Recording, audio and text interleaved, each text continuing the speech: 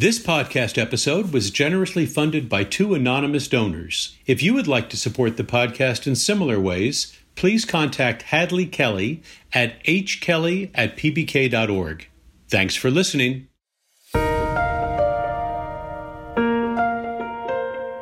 Hello and welcome to Key Conversations with Phi Beta Kappa. I'm Fred Lawrence, Secretary and CEO of the Phi Beta Kappa Society. On this podcast, we welcome leading thinkers, visionaries, and artists who shape our collective understanding of some of today's most pressing and consequential matters. Many of them are Phi Beta Kappa visiting scholars who travel the country for us, visiting campuses and presenting free lectures that we invite you to attend. For the visiting scholar schedule, please visit pbk.org. Joining me today is Dr. Corey Brettschneider, Professor of Political Science at Brown University, where he teaches constitutional law and politics. His teaching and writing focus on issues central to our democracy, including free speech, the role of the courts in our system of government, and religious freedom. His new book, The Oath and the Office, A Guide to the Constitution for Future Presidents, identifies timeless principles that can help guide us as citizens in an increasingly fragile democracy. Professor Brettschneider has taught as a visiting professor at the law schools at Fordham University, Harvard University, and the University of Chicago, and we're delighted that this year he is Phi Beta Kappa's Carl F. Craner Visiting Scholar. Welcome, Professor Brettschneider. Thank you, and pleasure to speak with you, and I'm looking forward to the conversation. Well, we have so many issues to talk through with the upcoming presidential election just around the corner, and I do want to turn to your views of constitutional law and many of the pressing issues of our time, but I want to start by going back a little bit into your journey and tell us a little bit about growing up and whether there was a moment when you said to yourself, I want to study the United States Constitution. I would say that certainly I was interested in politics, but in a very different way than I am now. And I tell a story in the book about being a young kid. And my dad was working for a local politician in Queens, and we were walking in the parade in Queens Day. And in front of me is Mayor Koch, a larger-than-life figure, somebody who I just sort of thought was the most amazing person in the world. And anyway, in the middle of this, he says to the politician next to him, I'd like some ice cream, vanilla. And the politician snaps at an aide who's actually walking next to me and says, go get the mayor some ice cream, vanilla. And this grown man runs across a field in the middle of Flushing Meadow Park and comes back somehow balancing this vanilla ice cream, keeping it from falling over, and hands it to the mayor, starts licking on the very cold ice cream on this extremely hot day. And I tell the story in the book that my thought at that time was, you know what? I want to be mayor of New York City. And so that was my interest in politics, but a very different interest, of course, right, than the Constitution about ice cream and goods. And part of my point is there are politicians out there. There's a president, frankly, right now, who was probably there that day from Queens, who think, that's what they want is the ice cream. And the office of the presidency is so different than that. It's, of course, a constitutional office with an oath to preserve, protect, and defend the Constitution, a very different idea than that ice cream. So what was the route from Bayside, Queens, New York, out to Pomona College to study political science? I had family in California and wanted to go to a small college. I knew that I was the kind of student that wasn't going to do well in large lectures. I wanted as many seminars as I could. And that combination of wanting to be on the West Coast and caring about small classes and liberal art, and really was a blessing. One of the most amazing intellectual experiences I've had. I took a class while I was there in philosophy of law with a professor, Paul Hurley, my first semester, and we studied all of the themes really that I'm still interested in, the question of legitimate punishment, the what is law debate in jurisprudence. Did the Nazis, for instance, have law?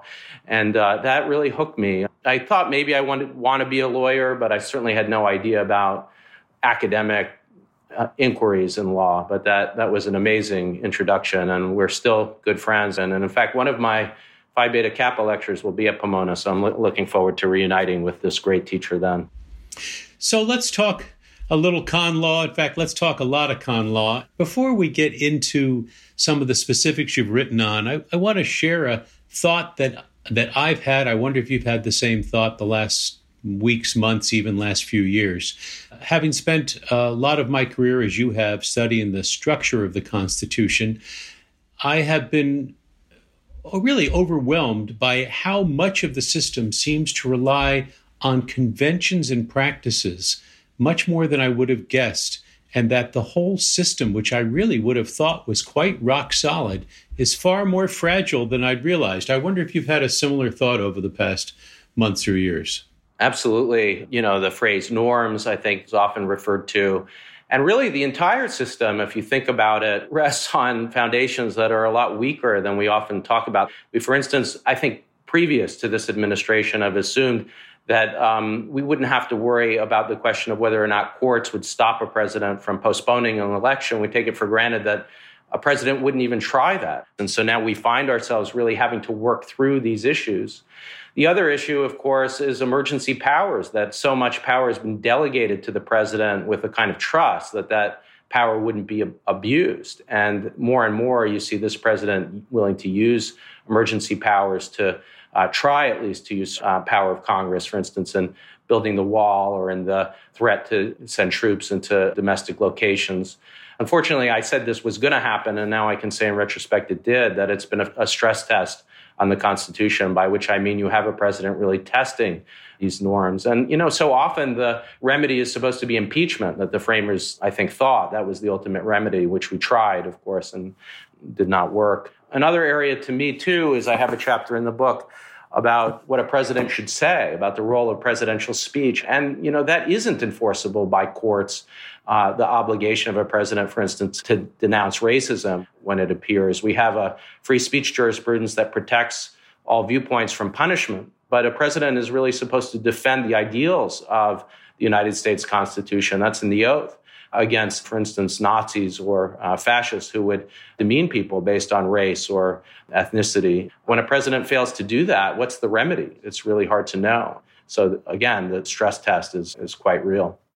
Yeah, I think we've seen stress marks or stretch marks in that constitutional fabric that we're not even sure were ever there. I mean, I remember myself going to law school not long after Watergate. So the constitutional law class that I took, a lot of our discussion was about the aftermath of Watergate. And I remember one constitutional law lecture I was privileged to study with the late Charles Black, one of the great figures in American constitutional theory.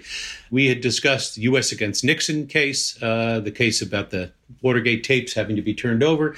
And after class, a group of us stayed around, and we, thinking we were pretty bright, were tormenting him with the question of, but what if the president hadn't turned over the tapes? What if he hadn't turned over the tapes? And then he said, my answer is twofold. Number one is I don't rightly know, but number two is I don't believe that's how it will go down in the United States of America. That story, of course, has come back to me in recent days, that when he said that, that was deemed to be a fully responsive answer. That's not how it's going to happen. In other words, let's stop talking about it. You're pushing me on a question that's not realistic. Let's stop talking about it. And we did, and we moved on. And who would have guessed 40 plus years later, it does not feel abstract at all, does it? No, not at all. I think that the problem is that so often the sort of thoughts of the framers and the thoughts at the time about Nixon was it's not going to go that far. We don't want to underestimate the criminality of what Nixon was doing and the extent of his awareness of the criminality. But the fact that he was a lawyer, that he did know the norms, I think also did protect us. And it shows that, we sort of rely on somebody who knows the basics of the system and the idea that, if the court issues an order to turn over the tapes, the Supreme Court, then, we do it. And I'm just not confident that this president at this moment can be relied on to know what the norms are. I talked to members of the military in confidence about this. And then we've seen, too, the letter that was written in the Washington Post by former military officials. They're quite serious in being concerned about whether or not what was a hypo and a challenging one from sort of sharp students at the time might become reality. And let's think of other areas where that's already happened. I mean, the framers were very concerned, as I argue in a recent piece in The Atlantic, about co-conspirator pardons, about using the pardon power by a president to get out of, to make himself immune from being accountable to the criminal law. Now, that sounds like a wild, paranoid hypo. And I think before the Trump presidency, people would have said, that's not going to happen, basically. And, when you see that pardon of Stone, that does look like exactly the kind of pardon that they were deeply concerned about. Let's talk a little bit about presidential powers, which you've written about extensively. How has it changed over time? And I don't just mean now with respect to this administration, but in terms of how it was conceived in the original Constitution and how it developed through dramatic periods in our history, like the Civil War and the Second World War up to our time. I think of there being certainly one major transition. I mean, I begin with my a new book that I'm doing, and also The Oath in the Office focuses on it as well. It's such an important speech. George Washington's second inaugural, which is by far the shortest ever given, just a few words, really. He sums up what I think of as the 18th century idea of the presidency. And what he says is, look, I've just taken the oath of office. And if I fail to live up to it, I want the people who are assembled here before me to do two things. One is upbraid me, criticize me. And if I really disobey the oath of office, I want you to subject me to constitutional punishment, which at minimum, certainly he means impeachment and removal. And that idea that when you take the oath of office to preserve, protect, and defend the Constitution, those are words that are required by Article 2. They took oaths very seriously, specified. It's the only oath specified word for word. It's an idea of constraint, that the office of the presidency has certain purposes and certain limits. Now, at some point, and I would put it probably at the Woodrow Wilson's presidency, that just starts to erode. And people and the presidents themselves start to think of the presidency as a sort of first among equals, beyond the normal scope of limited power by the Constitution. And I think that's where the danger starts to come in. Now, when you have decent presidents or presidents who aren't doing the kinds of things that we're talking about, it's not as much of a worry. But when we're in this presidency, I think we see that we've lost that central idea that we have to recover of constraints on the presidency, of the president as obligated to respect the rule of law, free speech, for instance. I'm hoping we can recover it. And now that we've had a second president who really is that dangerous, and more so, I think, who thinks the lesson of Nixon was that he wasn't lawless enough, I think we've got to really go back to the drawing board and start to bring back those constraints on the system much more than we thought necessary before this presidency. So how do we do that? How do we bring back constraints on the most powerful office in the land? I'll begin by saying realistically that's not going to happen if we have this Congress and this president, because he has an idea of the presidency as all powerful, I think, and that's not an exaggeration. The president has said that repeatedly, that he thinks that Article 2, to this extent that he understands it, which is not at all, gives him the power to do anything he wants. Now, if we have a new president and we have a new Congress, my view is that we should look to exactly what happened after Nixon, that there really was a recovery. And the thought was in that committee, the Watergate Committee, not just that it was important to stop that president, but that it was important to start to think about the presidency. And there were a slew of proposals that were suggested that give us a guide, I think, to what to do. One was an Emergencies Act that would limit the power of the president when it comes to emergencies. Now, that act itself has subsequently been amended to aggrandize rather than limit the president's power. But I think we have to start to think about statutory ways of Congress reclaiming the ability to stop an emergency. To my mind, the most important proposed legislation, which doesn't get through until the Carter administration, is the Independent Counsel Law. And this was a law that said, look, because the Saturday Night Massacre involved the President of the United States saying to the Attorney General, you have to fire the special prosecutor, Archibald Cox, the equivalent of Mr. Mueller, who's looking into me. That vulnerability led that Congress eventually, during the Carter administration, to say, the person investigating the President of the United States shouldn't be fireable by the president of the United States at will. There has to be an independence to that office. And I think it's desperate that we bring back that law. So, I think that we've got to start to think about reform of the office. So we've really got to start to think about saving our democracy in the long term through legislation. And to me, there really is one lesson, and that's that you don't trust the president. You hope for the best when it comes to the president, for a president who will be virtuous, who will respect norms. But we have to also be aware that presidents can be lawless, and there has to be a way to rein them in. If you could change one or a couple of provisions in the Constitution right now, which ones would they be? I think that the principles of the Constitution are pretty great, but a lot of the mechanisms that the framers thought would work don't work. One of them, of course, is the way that we elect a president in the first place. The Electoral College, I think, seeing the possibility more and more, not just as a hypothetical, but a real possibility of presidents elected with a minority of the national vote being elected president. I'm very concerned about that. So I think that they did get wrong. I have an argument for why accepting cases of impeachment doesn't mean what people traditionally think it means. The usual thought is that it means that a president can't stop or undo an impeachment. I think it also means that the pardon power can't be used to pardon co-conspirators related to cases of impeachment. That's a quirky interpretation. So I'd like to see that rewritten as a constitutional matter to make it very clear that the president can't pardon a co-conspirator. I think that pardon power turns out to be pretty dangerous. I guess I'd urge, rather than constitutional rewriting, kind of constitutional clarification would maybe be a way to put it. It's extraordinary how much focus over the last couple of years there has been on the basic articles of the Constitution.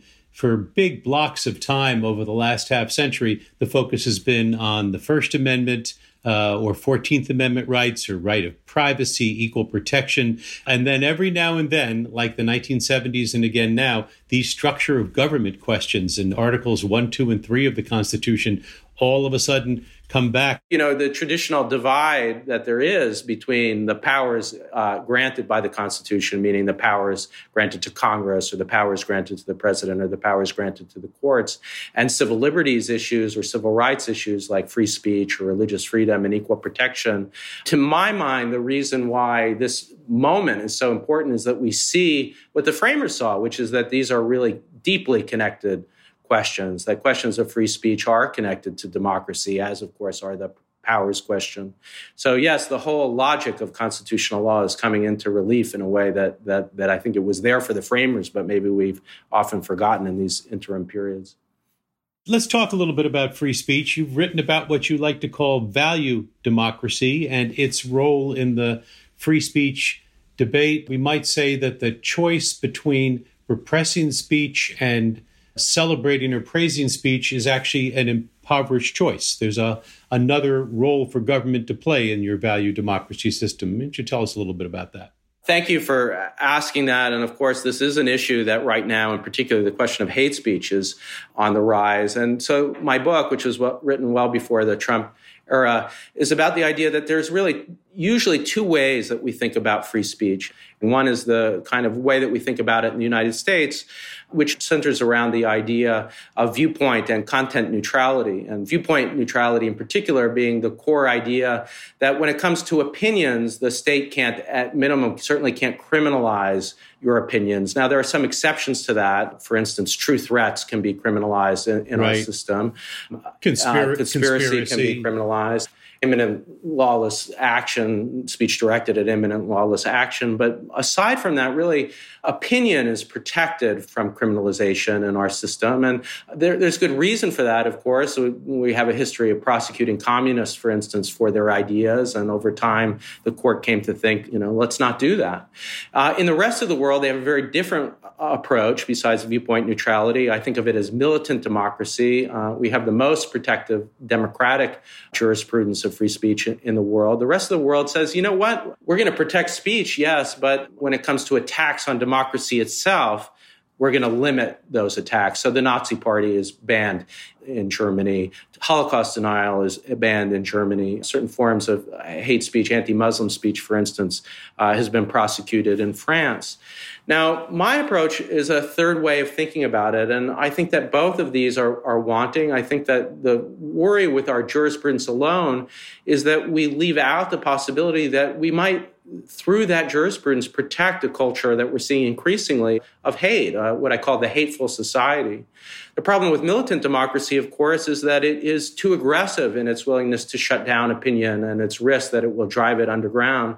So my third approach is one of protect and condemn. So I think that all speech, all opinion has to be protected from criminalization, but there's a role for the government when it's exercising what I call its expressive capacities to criticize and an obligation to condemn even hate speech. So that starts with what we were talking about in the very beginning of this discussion, the president's obligation to use the bully pulpit to condemn hate speech. But it also includes the ability of government to create public monuments that have a viewpoint, to have educational systems and curricula that advance a certain viewpoint against hate. And then most controversially, what I say is that when government is using its own funding capacities, it should be obligated and it should be constitutionally permissible for it to fund the idea of anti-hate and to withdraw funding from hate groups. Certain churches, like the Westboro Church, that preach hate, I think, shouldn't be nonprofits. When the Boy Scouts were engaged in discrimination, I thought that was a reasonable way to go about it, to allow them to engage in what they regarded as not just their speech, but their association rights to discriminate, but that they shouldn't be nonprofits in continuing that practice. Similar approach taken to Bob Jones University some years ago on their policy about whites and blacks not being allowed to date one another back in those days. Yes, and in fact, that's my crucial case that I talk about in the book, of course, that Bob Jones University allows African Americans into the school, but once they're there, they're not allowed to engage in interracial dating. They're not allowed to be members of the NAACP, and they're not allowed to advocate for the right even of interracial marriage. If these students did any of those things, they were subject to being kicked out. My point there is that if they have that expression right to do that, certainly we shouldn't be funding them, and that the right response is to defund them. Your value democracy argument, which is a very provocative one and a very thoughtful one, is the answer to a footnote in a piece of mine where I said, this doesn't have to apply to the government. I'm not sure about the government yet. You're arguing it does. What I have described as the right approach for universities to take is actually very similar to what you describe as the government doing, that a university president ought not to punish students for certain kinds of hateful speech, nor should she be silent on the matter, but actually has an obligation to speak out. But I've always been a little more worried about the governor or the president doing it than you are, but you're giving me something to think about. Of course, you were a university president, so that maybe that's the reason. Where you stand depends on where you sit. Absolutely. I think it does. I've thought a lot and have draft of several pieces that I've never published, but I have shared with some university presidents, and I'm of course, very interested in this issue given where we are at this moment. And I was visiting at Chicago Law School when they were drafting the Chicago Principles on Free Speech. And my suggestion then, and I still hold to it, although they didn't use it, was that in that earlier Calvin report, there was a section of that said, when the university's values are under threat, the university might take its own side. I always, I could never find the quote where Robert Frost said this. It's often attributed to him that a liberal is a person who can't take his own side in an argument or her own side in an argument. And, my point, of course, is that liberals have to take their own side. The university has to take its own side. So that is a kind of way to think about it. Free speech is a value of a university, but it's got other values too. Science, historical fact.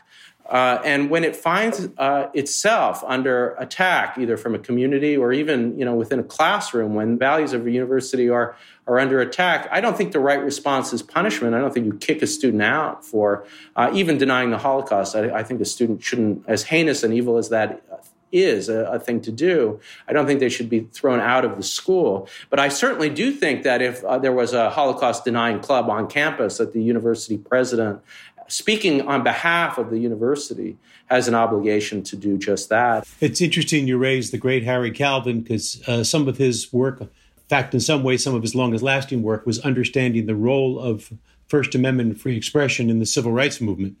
And he might very well have had that in mind, that on issues of segregation, on issues of equal treatment of people, the university and the country is not going to be agnostic, is not going to be even-handed. It is going to take a position in that, and it's not going to outlaw advocating contrary views, but it is going to weigh in on that argument.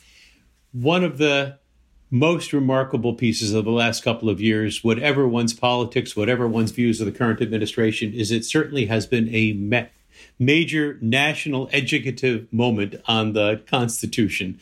So I'm going to give you a chance to give us a small syllabus with a presidential election around the corner. What do you think that a informed citizen should or might want to read about constitutional law before the election to inform her or him about the kind of issues that will be at stake in this and future elections?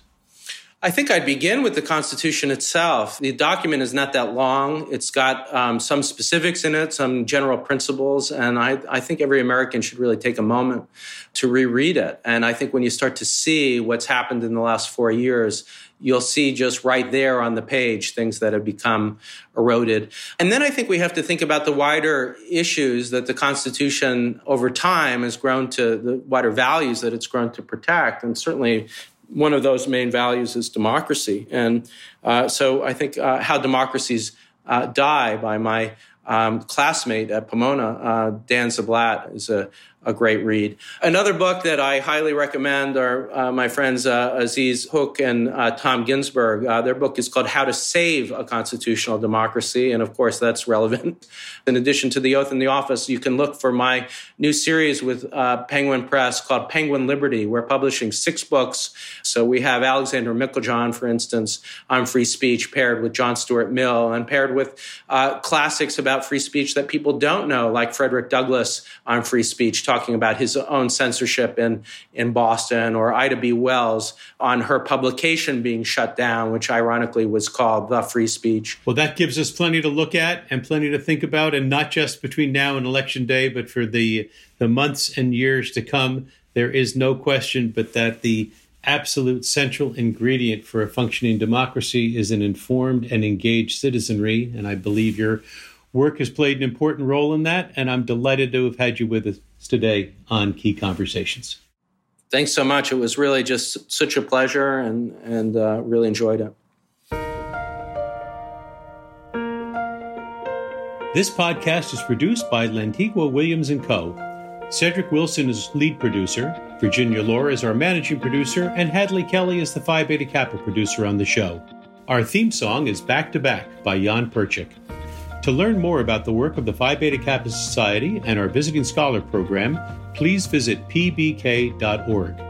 Thanks for listening. I'm Fred Lawrence. Until next time.